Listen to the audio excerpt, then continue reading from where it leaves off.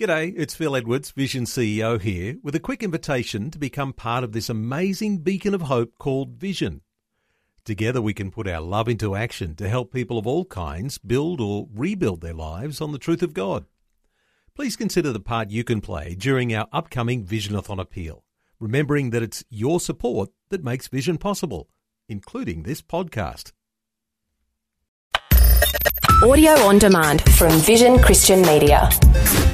Exploring faith and the future. Neil Johnson and Bible teacher Dr. Kameel Majdali. We're back today talking about growing spiritually and what that really looks like in practice compared to being a religious person.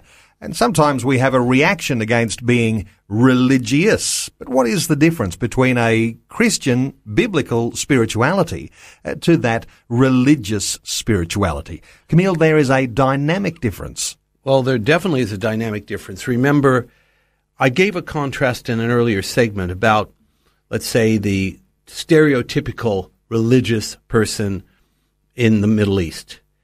The way they dress, certain color, facial hair, countenance. And I didn't even talk about attitude, but oftentimes there can be a contemptuous, superior attitude between them and those who are different to them, which is, of course, the rest of humanity. And I still remember once sitting on a plane and an Orthodox Jew with the black hat, side locks that curl down, and black coat sat next to me on the plane.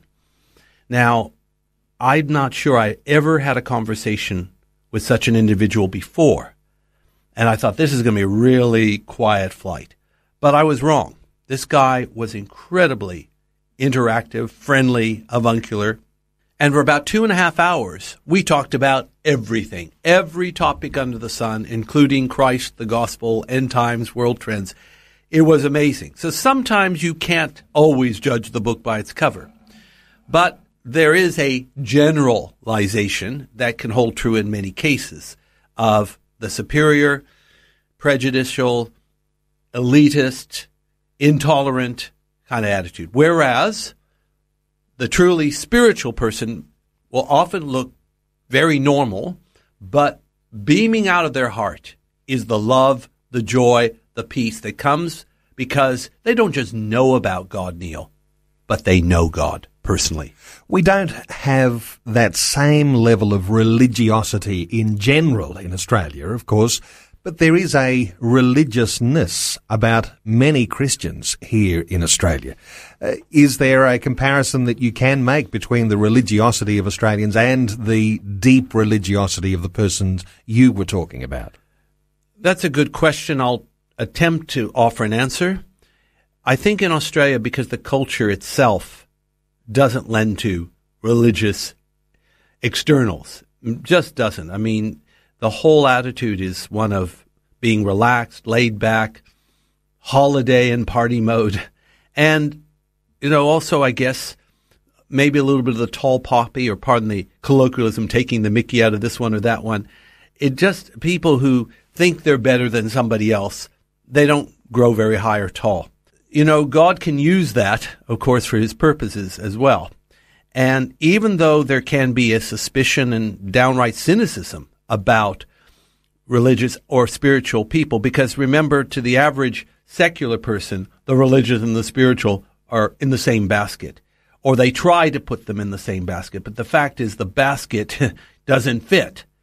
You can't put them both. But again, superficially, they may be relegated that way, but even the secular ones will notice that the person who is truly spiritual in Christ is definitely marching to a very different drummer. And Neil, I think we should capitalize on that to the point where we will, how could I put it? Let's be the best we can in God. Let's be the normal we can to others. And let's show them we're real people in love with God and in love with others. Faith and the Future with Neil Johnson and Dr. Kameel Majdali from Teach All Nations. For more from Dr. Majdali, including books and DVDs on prophecy, Bible commentaries, plus today's and other episodes of Faith and the Future, go to vision.org.au. Thanks for taking time to listen to this audio on demand from Vision Christian Media. To find out more about us, go to vision.org.au.